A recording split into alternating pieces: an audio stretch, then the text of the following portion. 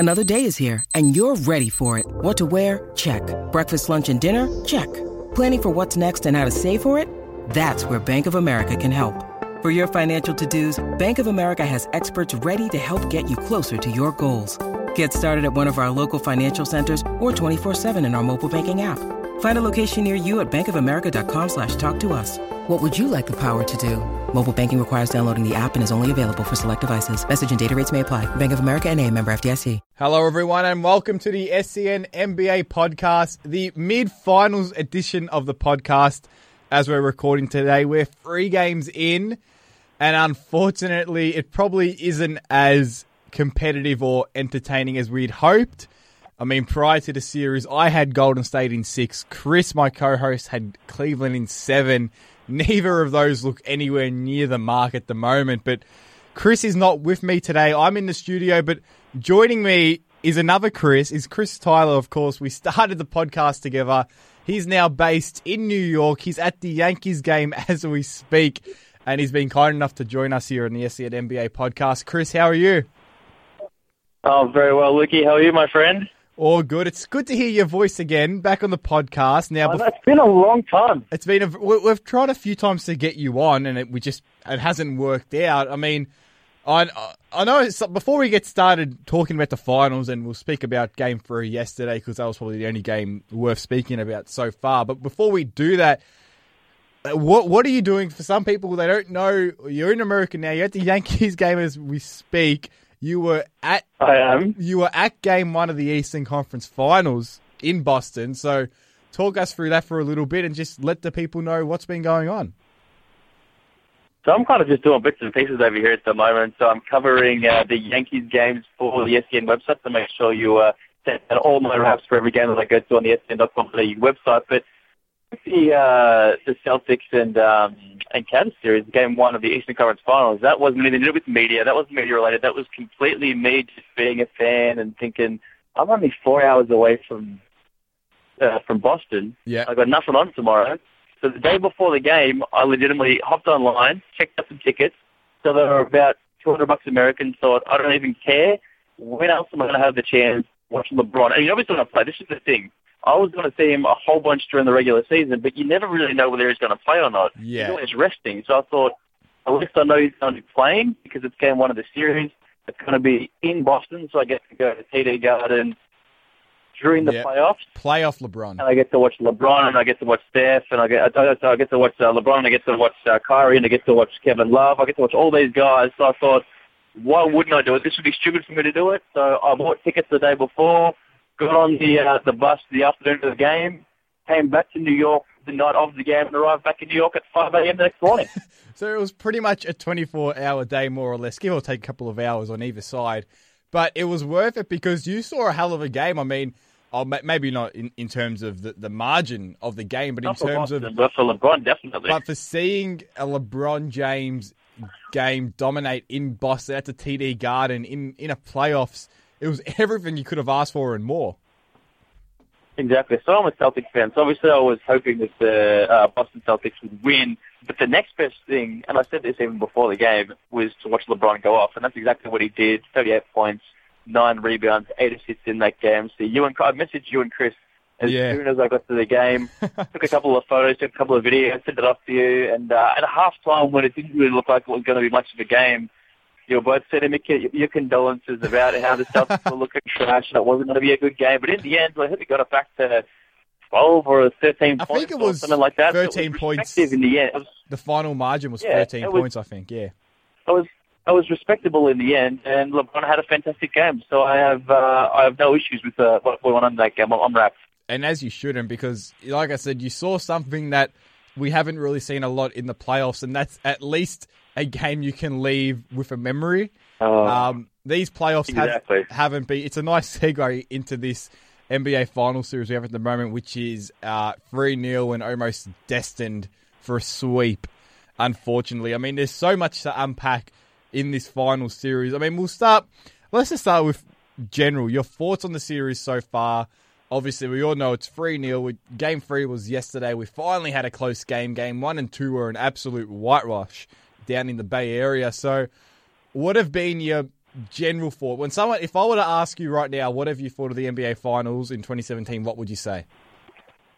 I think just like everyone else, I'd say they've been terrible. They've been not competitive. You've got the Cleveland Cavaliers plowing through the East, and you've got the Warriors plowing through the West. So it hasn't been competitive on either side, apart from probably the opening weekend of the playoffs when there was 4 to 5 games going on every day. That was fun. There was a couple of good matchups early on in the first round, but ever since then, it hasn't really been much of a sight to watch. But I think last night's game, despite the fact that the Cavs did lose, that was kind of the game that I think we needed to kind of get us back into loving basketball a little bit. Because last night's game, despite the fact that Cleveland dropped the unlosable game, it was actually a really fun game to watch. It was probably the best game that we've seen in a couple of weeks.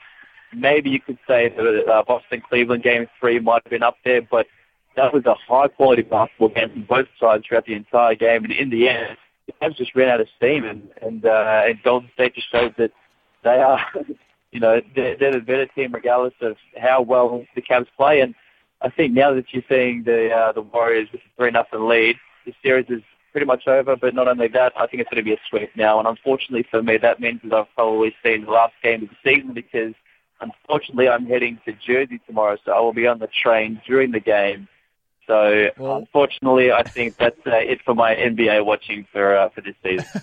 Well, it's a sad time whenever the season ends. But I think in a way we needed Game 3 because at least when we look back at these finals, we can say, hey, at least we had that one game in Cleveland where this series did live up to the mantle of it. Which is ridiculous, isn't it? Because last year we were spoiled. We had the 7-game series. We went back and forth. We had phenomenal performances by Kyrie and LeBron in Game 6 and 7. There were plenty of talking points throughout the series. We just got spoiled. And then to back that up with this, it was kind of an empty feeling a little bit. It's kind of when you get in the shower and then you're waiting for the hot water to come on and it never does. You're left feeling unsatisfied. That's kind of what I felt with the whole time. I was waiting for the hot water to come on, and it was kind of getting there last night. It got a little bit warm, but in the end, it didn't get hot. Like, it was as hot as it's going to get, and I think Game 4 is going to be lackluster, to say the least. I don't think that the Cavs are going to show anything now. I think even they've conceded that the series is over. So, unfortunately,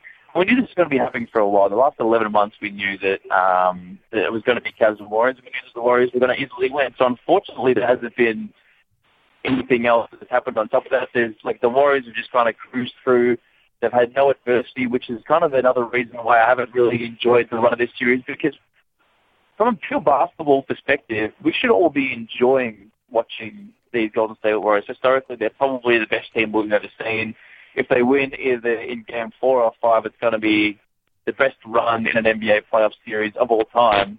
But for some reason, I don't know if I'm alone in this, but I'm not enjoying what I'm seeing. I think a lot of it does come down to the fact that there hasn't really been much adversity. There hasn't been anything to say, maybe will they, won't they. The entire season, they've shown that they are the best team. And for the last 11 months, they have been that, and they're going to prove that they are the best by far. Yeah, and I don't know if that's good or bad for the NBA, because although we are seeing history, which a lot of people love seeing, including me, like I loved last year when they were in 73 games, I love that. But for some reason, this just feels different. It doesn't make me happy. Yeah. I don't know why. I think it's really strange. I think in 10, 20 years' time, whatever, when we do look back at this team, let's say they're going to sweep, because that's what it looks like they're going to do. They'll obviously be 16-0 in the playoffs. I think when we look back at that in history, we'll say, wow, remember that team? They were 16-0. That's never happened again. That's when we will probably appreciate it a bit more, when we can almost look back on it. But right at the moment, at the present time, you do get that feeling of just, because it's been so inevitable. And because literally from the start, not even from the start of the playoffs, from the start of the season, everyone knew, you thought, the Clippers started off really good. You thought maybe the Clippers can challenge them. And then the Spurs had a winning streak. You said maybe the Spurs can challenge them. But deep down, you knew it wasn't going to happen. It was a pipe dream the whole time that someone could even get close to them. I mean, those conference finals weren't even close. The 2 series prior to that weren't even close. Even the finals haven't been close.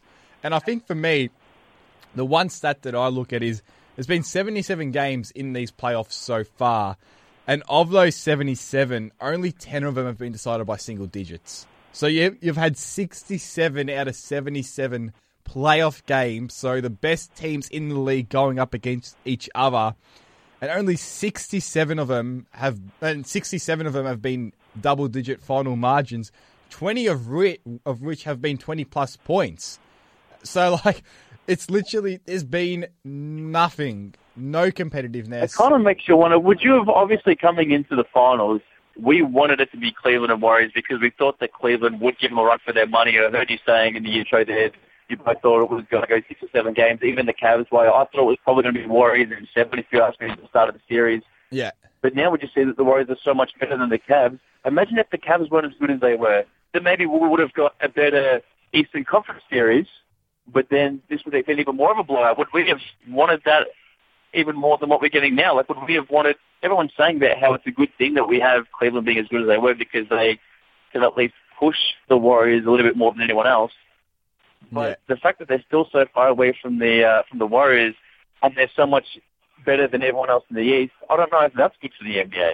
Well, that opens up a whole new question: is this the entire landscape of the league at the moment? Is it good for the NBA when you've got such a gap between the best team and the second best team? Like, there's a massive drop off, and then the third best team again. Yeah, exactly. Like, and then the rest. I mean, we don't even need to get into how much of a drop off there is with the rest of the competition. I mean, is it good for the league? I mean, if you were to just tell someone those raw numbers about how uncompetitive it would have been, people would have said, well, no one must be watching it. Like, that must be so boring. But then you have a look at the stats through 2 games. I'm not sure how Game 3 affected the numbers, but I can't imagine it would have affected them negatively. Through Games 1 and 2, it was the most watched final series since 1998. So, like, the NBA would look at that and say, well, look, I mean, the ratings are high, which means the revenue is going to be high. And I think it comes down to when you look at this, I mean, the diehard fans are going to watch no matter what. Like, we're going to watch the final series no matter who's playing.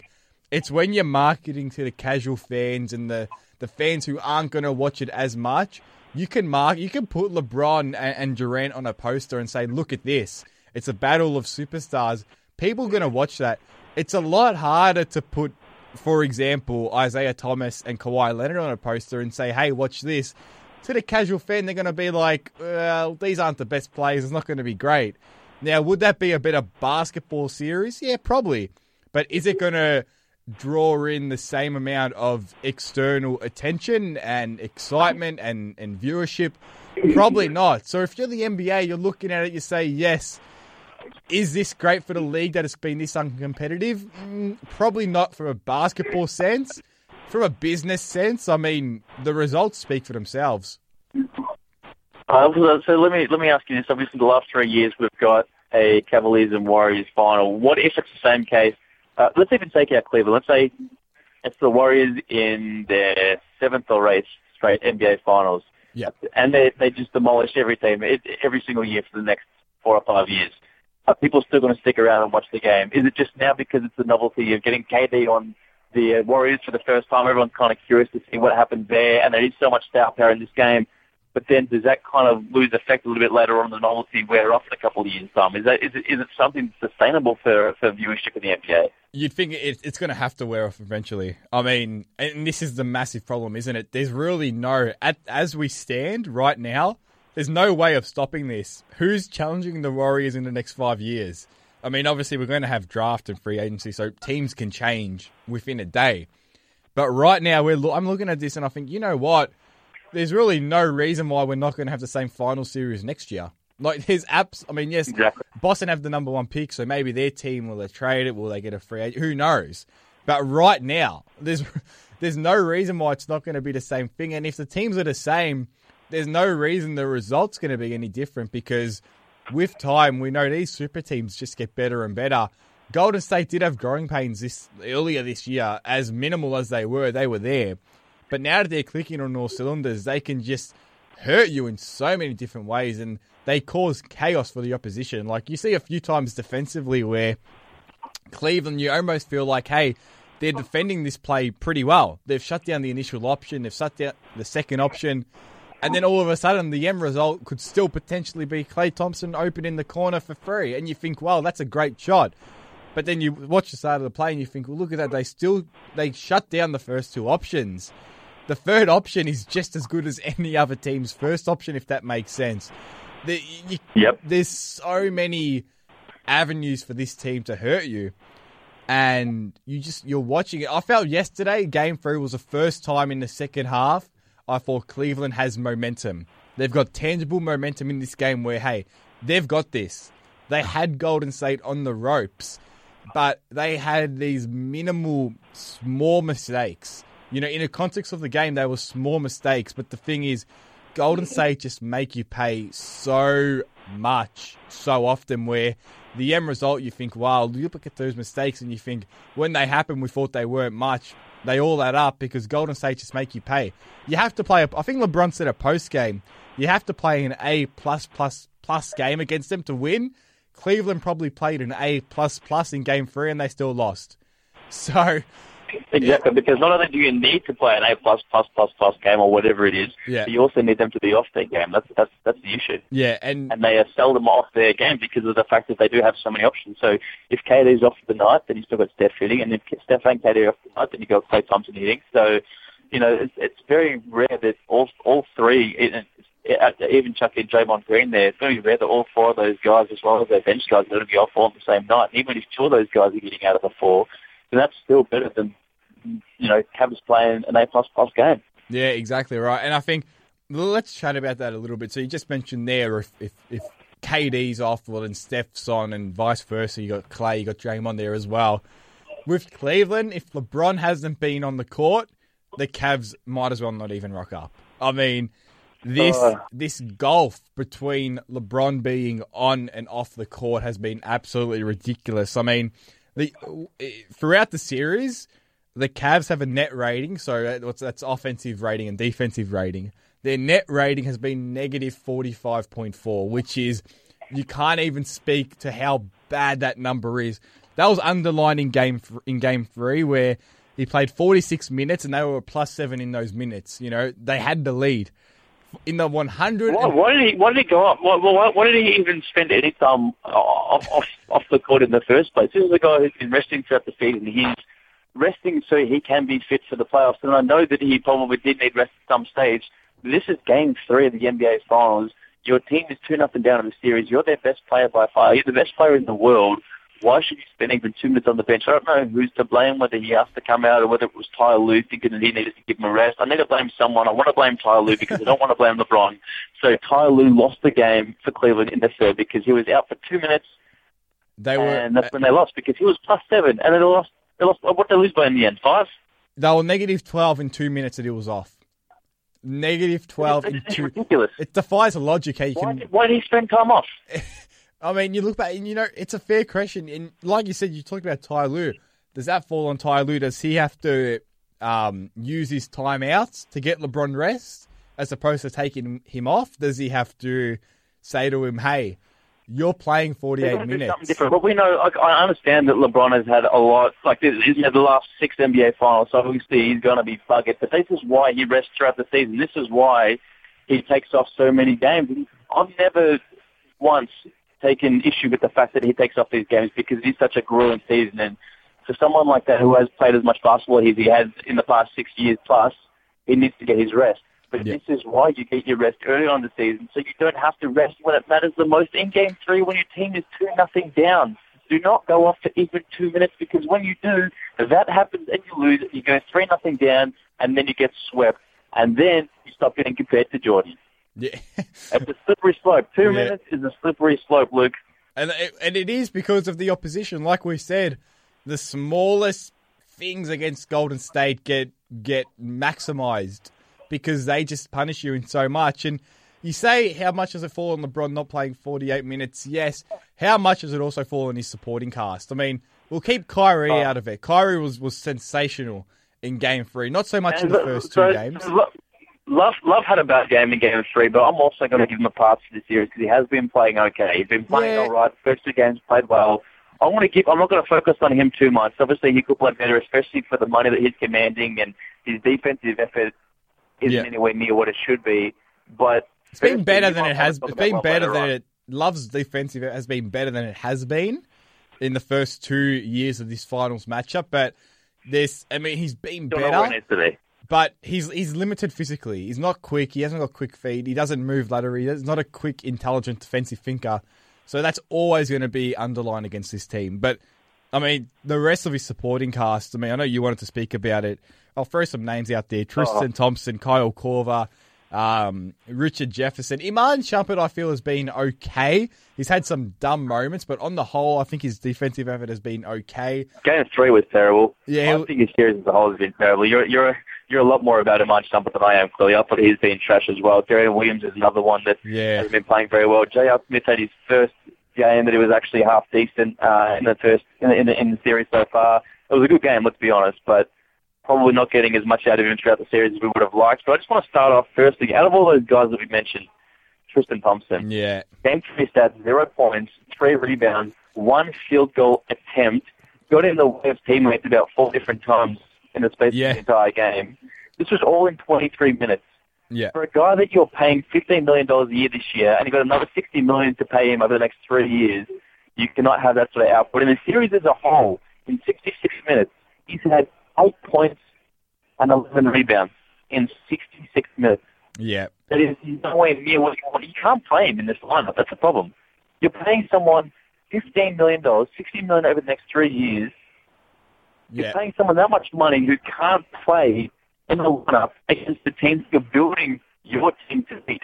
Yeah, and the one that comes down to me with Tristan is it's simply the lack of rebounding has been shocking. 11 rebounds in 3 games. Yeah, let's credit Golden State a little bit. They have been boxing him out really, really well. But if there's anything we've seen with Thompson over his career is he beats 2 or 3 guys boxing him out because of his hustle. And he's also getting out-rebounded by Steph Curry, and he's getting out-rebounded by Kyrie Irving. There was at least one play where it was a period of about 5 minutes where Kyrie was just going ballistic. And the rebound was coming straight to Tristan Thompson. Yeah. And Kyrie just out-rebounded him. Kyrie Irving, what's he, 6'1"? Yeah. Is it... there's no explanation. It's all that effort. He doesn't have any effort. Rebounding's always an effort thing for mine. It's pretty obvious when players have their mindset and they put their attention to rebounding, they grab more than they probably should. Tristan, for whatever reason, just hasn't been there. He's been guarding a lot on the perimeter on defense. Golden State have been putting him in a lot of pick and rolls. He's had to switch. That gets him out of the out of the rebounding area. But these are things that haven't impacted him in the last 2-3 regular seasons, and for whatever reason, it's having an impact on him now, and it's getting to the point where he's almost unplayable. I think Ty Lue had him on for a couple of possessions in those final 2 minutes, which we'll speak about in Game 3 yesterday. And I'm like, why is he out there? Because he provides obviously nothing on the offensive end. He doesn't space the floor. He's not going to score. He hasn't been grabbing the offensive rebounds, which is another area in this series where coming in for Cleveland, we're looking for these minor areas where they can better Golden State. One of them was offensive rebounding. That was an area where I said, hey, Cleveland is a better offensive rebounding team than Golden State, but the Warriors have been better than them on the offensive rebound, so they're even beating them at their own strengths. Tristan's a massive reason for that. Also better than the Golden State Warriors about throughout the regular season? Yep. Shooting threes. Yeah. They shot more and they hit a better clip throughout the season of shooting threes. They were the what best. Happened? If you look through they were the best three-point shooting team in the entire league. Then they come into the playoffs. In the playoffs. Okay, and then they get to the finals, and it's so much worse. 29%, I think they've been Cleveland. 29% they're shooting from three-point range. Well, if you have a look at the guys that they brought in to shoot the threes, they're bringing these guys in. This is their job. Someone like Kyle Korver, who's hit 3 from 12 this series. Yep. He hit 2 from 3 in 24 minutes, which it's a good play, but you still want him shooting more than 3 pointers in the space of 24 minutes. But 3 from 12 from 3-point land in 67 minutes of this series. And the one he missed, we all know how big it was in the last moments there. It was almost open. Yeah, pretty much why. It was a good pass from LeBron. I did see some people on Twitter, you do get the standard, why did LeBron pass it? He was passing it to one of the greatest three-point shooters of all time. He was practically wide open. Why they brought in Kyle Korver. That was exactly why they brought him in. You got to make that shot. Richard Jefferson has just been an absolute disaster the entire series. He's been, what? Yeah, 1 for 6 from 3-point. 1 for 6. It was 0 from 2 last night. 1 from 6 this series in 44 minutes. Yeah. He's a guy who normally shoots 33% on the season. He's 1 from 6. Yeah. 44 minutes. Darren Shumpert. 1 from 7 from 51 minutes. Yeah. Darren Williams, what? Normally 36%. Darren Williams, all these guys. And it's just, I don't know what's been happening, but all of them are gone cold at the same time. You would have thought Cole Korver, out of all of them, is one that surprised me the most because he's the guy they could really count throughout the regular season and who Atlanta could count on for the last, 5-6 years of his career. This is a guy who hit 1 3-pointer for, however, what was his streak? I can't remember how many games it was, but he held the record for the longest amount of games with the 3-pointer hit. And he's 3 from 12 in the past 3 games. And the crazy thing is, a lot of these looks have been good looks. Like, they're getting shots that are in not wide open, but you look within the flow of the game. They're not defended tightly, and they're just missing. I mean, how many times have we said it's a make or miss league? It's a saying that comes out once every 2 weeks when you're talking to someone in the NBA. Are they just spooked by the length of the Warriors? Is that what it is? Because I guess if you see someone like Kevin Durant coming towards you with that freakish wingspan, or someone like Iguodala, or even Klay Thompson to an extent, do they just get spooked? Does that kind of throw off their rhythm a bit? Are they not confident to shoot over these guys? The Golden State have this, I almost feel like they have this intimidation factor, where for the last 2 seasons, Golden State have just struck fear in 28 other teams, but the one team they haven't been able to do it to has been Cleveland. I feel like now they're doing it to Cleveland. It's almost like as soon as the Warriors get a little bit of ascendancy, the Cavs just go into their shells. I mean, they turn to an absolute shambles. The last 2 years, that hasn't happened. Is it simply the KD factor? Has KD made such an impact where Cleveland they've almost surrendered? They've said, we can't beat this team anymore because they're so much better than what they have been in the last 2 seasons where we have beaten them, and then we've come close to. I feel like, and look, Durant's been awesome, Curry's been awesome, but it's strange to see Cleveland have almost just. It's hard to fathom a team with LeBron is 3-0 down in the finals. I mean, we had 2007, but that was a completely different situation with the team that he had then. But to me, it's almost like, when I'm thinking about it, I'm like, he's 3-0 down with a team that he won the title with last year. I don't know. It's crazy. In 2007, he didn't have the team that he wanted. He wasn't with the GM. Let's forget 2007. And this is the team that he built. This is the team that he wanted, and he's still 3-0 down. It's a team built to beat Golden State. That's exactly it. But it's built incorrectly to build Golden State. Well, yeah, and I think one of the main reasons is this team is, and we're seeing it now, this team is slow and old. Yep. And Golden State, they're the best transition team I've ever seen.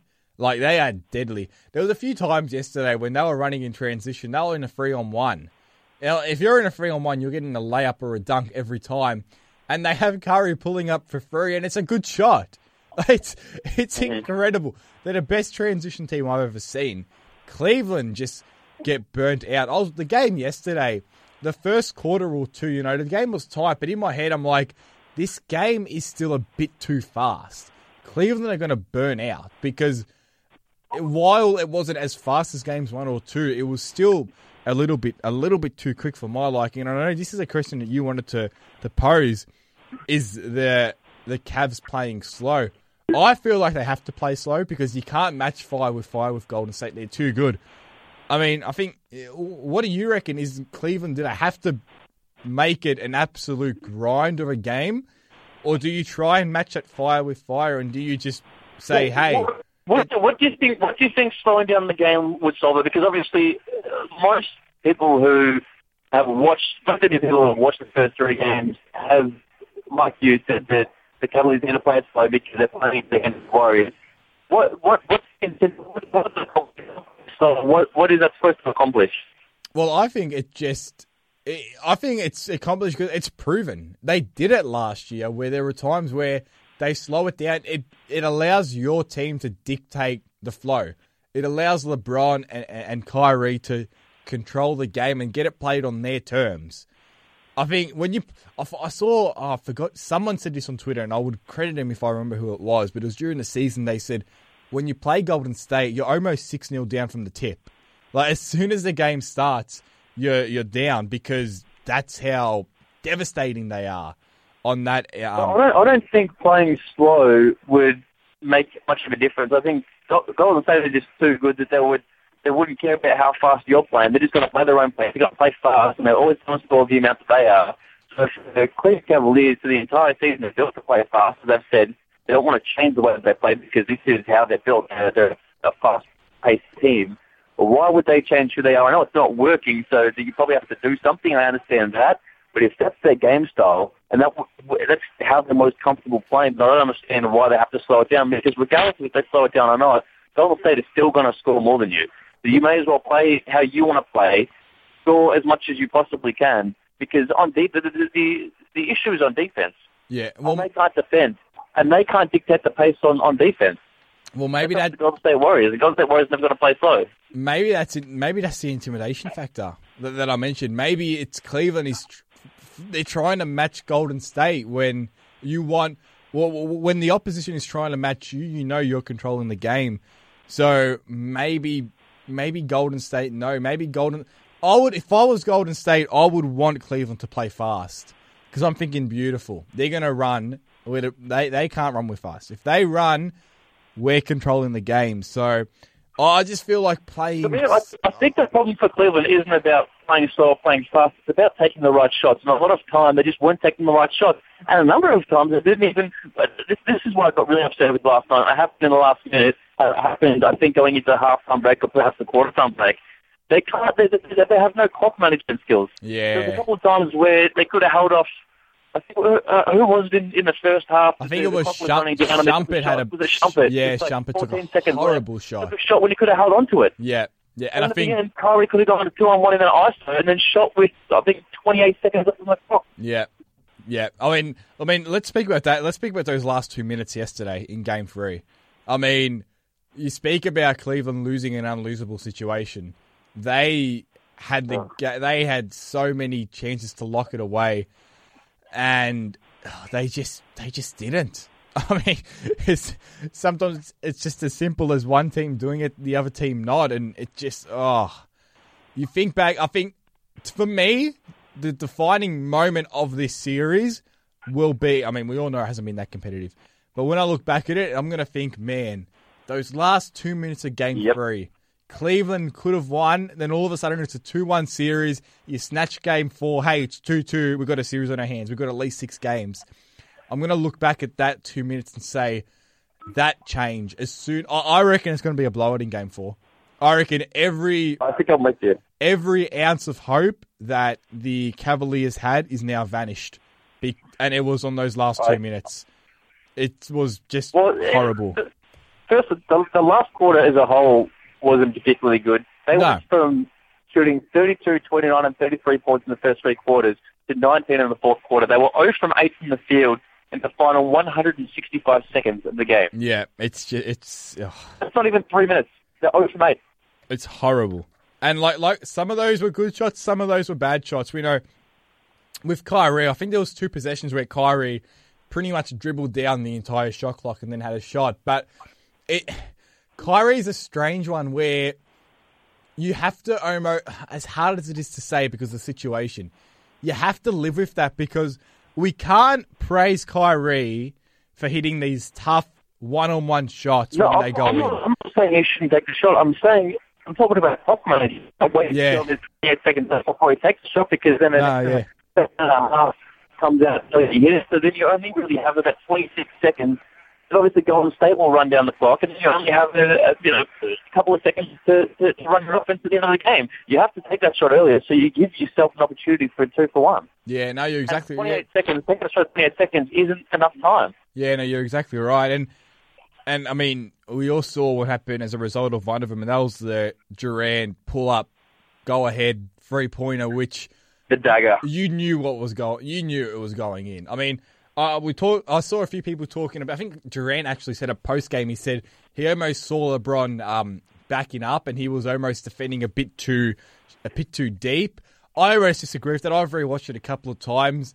I don't know what any type of defense could have done in that situation. Like the guts and confidence and almost arrogance to pull up in that finals game in the last minute. You're down 2. It's 45 odd seconds left. You've got the ball. You've got all these offensive options, and you pull up for a free walking down the court. That takes an enormous amount of self-belief. And in a weird way, you knew it was going to go in. You could just tell.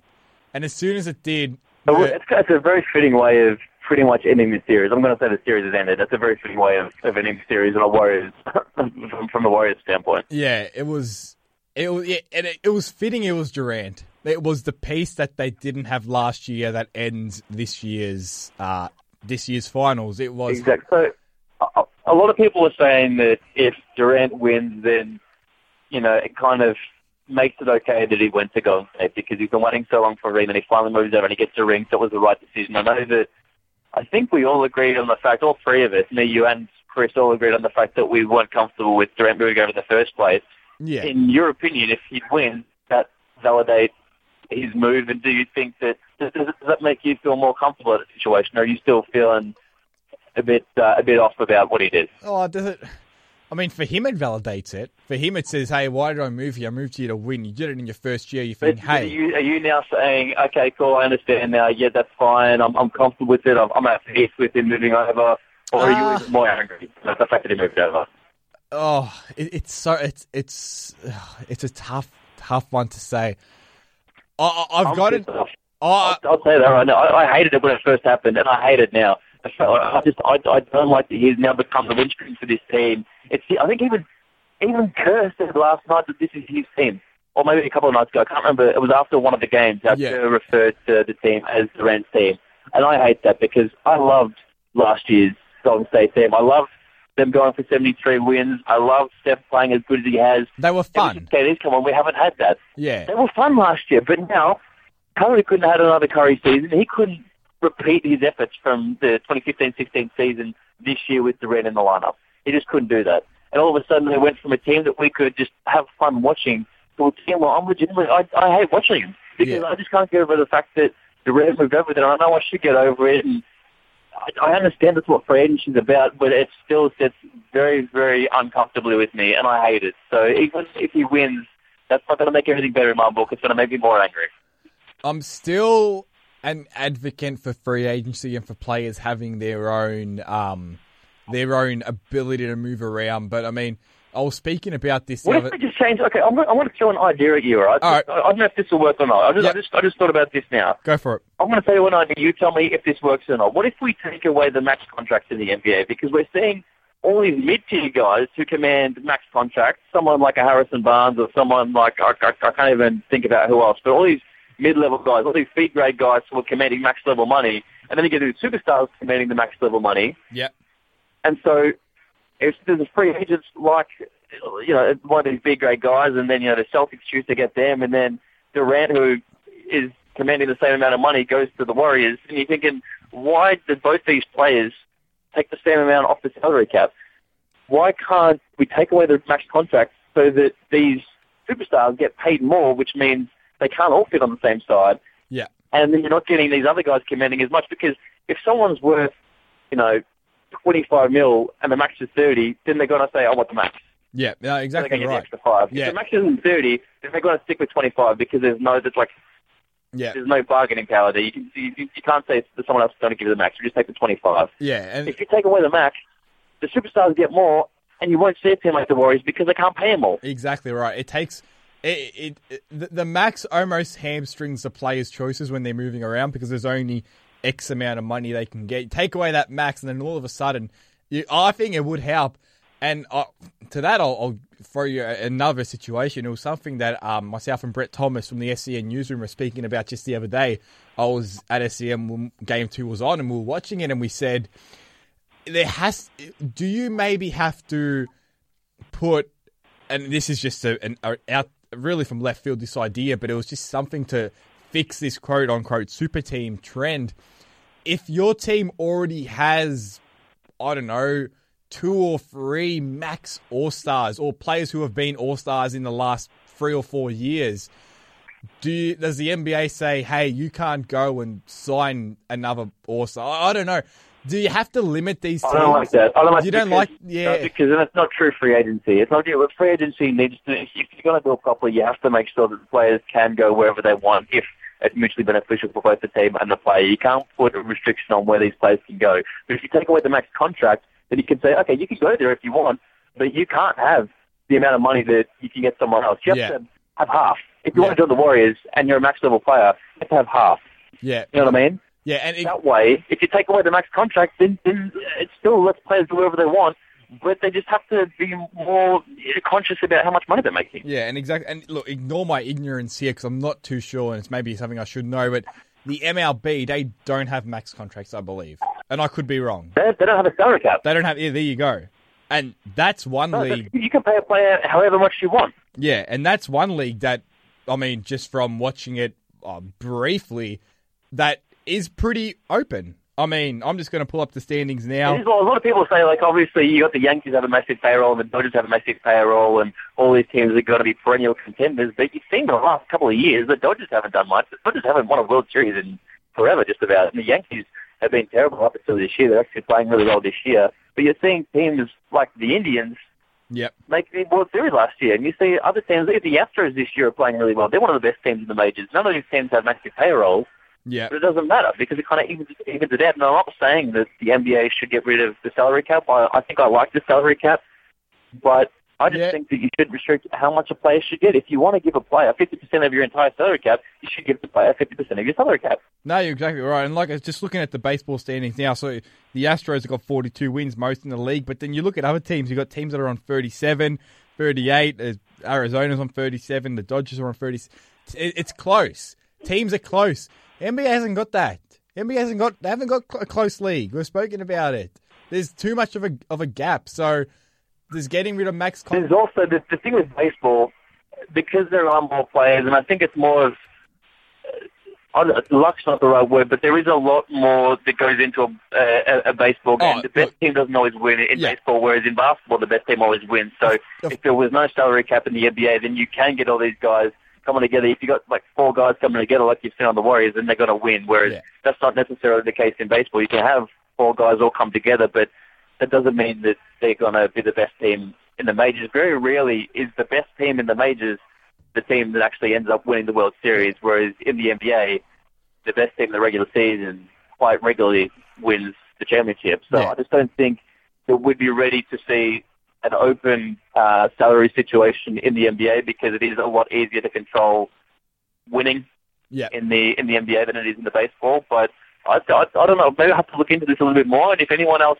can tell me why taking away the max contracts is a bad thing, let me know. But absolutely. From what I've given the brief thought about it in the past 10 minutes, I don't really understand why it wouldn't work. Yeah, and like, I mean, obviously the baseball, basketball, it's not a perfect example, but it's something that, you know, you just got to look at what other leagues are doing and say, hey, maybe we have to implement something along the like, because like we mentioned off the top, eventually this trend, if this continues, it's going to backfire, because if the league's this, not bad. The league's not bad. I mean, but if the league is this... Regular season's fine. Yeah, the regular season is fine, but there's... you can't be having this too much. So maybe you got to look at the max contracts, maybe you don't, but who knows. Hey, before we wrap up, let's just focus on Game 4 a little bit. What do we need from Game 4? I mean, I think it's going to be a Golden State blowout, but what's going to happen? Well, what do we need from Game 4? I agree with you. It's going to be a blowout, but I think there's like a few things that I'm looking for that we kind of need just to make us feel a bit more satisfied about the series, even if Golden State wins and ends up sweeping the Cavs. We just need to see something. One of them, I feel like everyone would feel a little bit better if Draymond Green just lost his mind, hit someone, and then led to an all-out brawl. You know what I mean? Like, if we get a big fight, I think that's kind of the next big thing. If you can't get a close series, than if you get like a big fight that kind of lasts 30, 40, 50 seconds. I feel like everyone would kind of remember this series fondly, and they can go back and say, oh, I remember that series when Draymond Green kicked so-and-so, and then that led to an all-out brawl. I think that'd be kind of fun. We need fun. Something like that. Yeah. Because especially if it's initiated by the guy who essentially lost it for the Warriors last year because he was suspended for, not being able to control him. I think that'd be kind of something that would have like a nice little icing on top of the cake. Yeah. Number two. Yep. Go for it. I feel like I'd like it if we could see a Warriors injury. Nothing too big. Just I don't like that. Injury from either Curry or KD. Let them face adversity and either win under adversity there, either win in a sweep or in 5 or 6 or whatever. I personally, I know you did, I know probably everyone else out there who's saying, oh, we don't want to see the best players get injured. I do. As long as I'm not LeBron. I like LeBron. But I want to see Curry or KD get injured and Warriors face a little bit of adversity. I know they did in the regular season, but that's different. I'm talking about the playoffs. That's cool. I want to see something like that happen. And I know it's terrible. I know something small. I'm not saying something serious. Yeah. I know it's terrible rooting for an injury, but I've got to root for something, man. It's a terrible series. I need something to happen. I think a Warriors injury will help me feel a little bit better about the situation. Yeah, okay. Number 3. You've got 60 seconds for the last 2. Go. Okay, LeBron blocking the bejesus out of KD in crunch time to win the game. I feel like that would be good. Get his revenge because there's been a lot of talk over the past week about KD potentially being the best player in the world, which is ludicrous. So that'd be massive. And a buzzer beater, either way, regardless of who wins. If Warriors can win through a buzzer beater, then that just you get a bit of euphoria. You can get excited about something. You get that release of energy. Whereas if it's kind of blowout, then it's just kind of a bit flat. If you can get a buzzer beater either way, that'd be fantastic. They're always fun buzzer beaters. Well, Christos, I appreciate you coming on as always. It's great to catch up. Great to hear your voice once again. Before you go, quickly, where can we find you on Twitter if people want to keep in touch? You can find me at Christos Tyler, and you can find all my work at sen.com.au. Also do some stuff for ESPN, Australia and New Zealand as well. So I've got a couple of articles coming up. But make sure you follow me on Twitter because that is where I'll be posting everything. And I also can't wait to talk to you next time because I want to know what you think are the next steps for LeBron James because there's been a couple of rumors that he could be heading west in the next couple of years. So I want to hear what you have to say about that. Perfect. We'll touch on that next time. Of course, keep track on at SCN America on Twitter as well. I'm at Luke Sakari, and until next time when the series will probably be over and the season will be over, we'll catch you again on the SCN NBA podcast.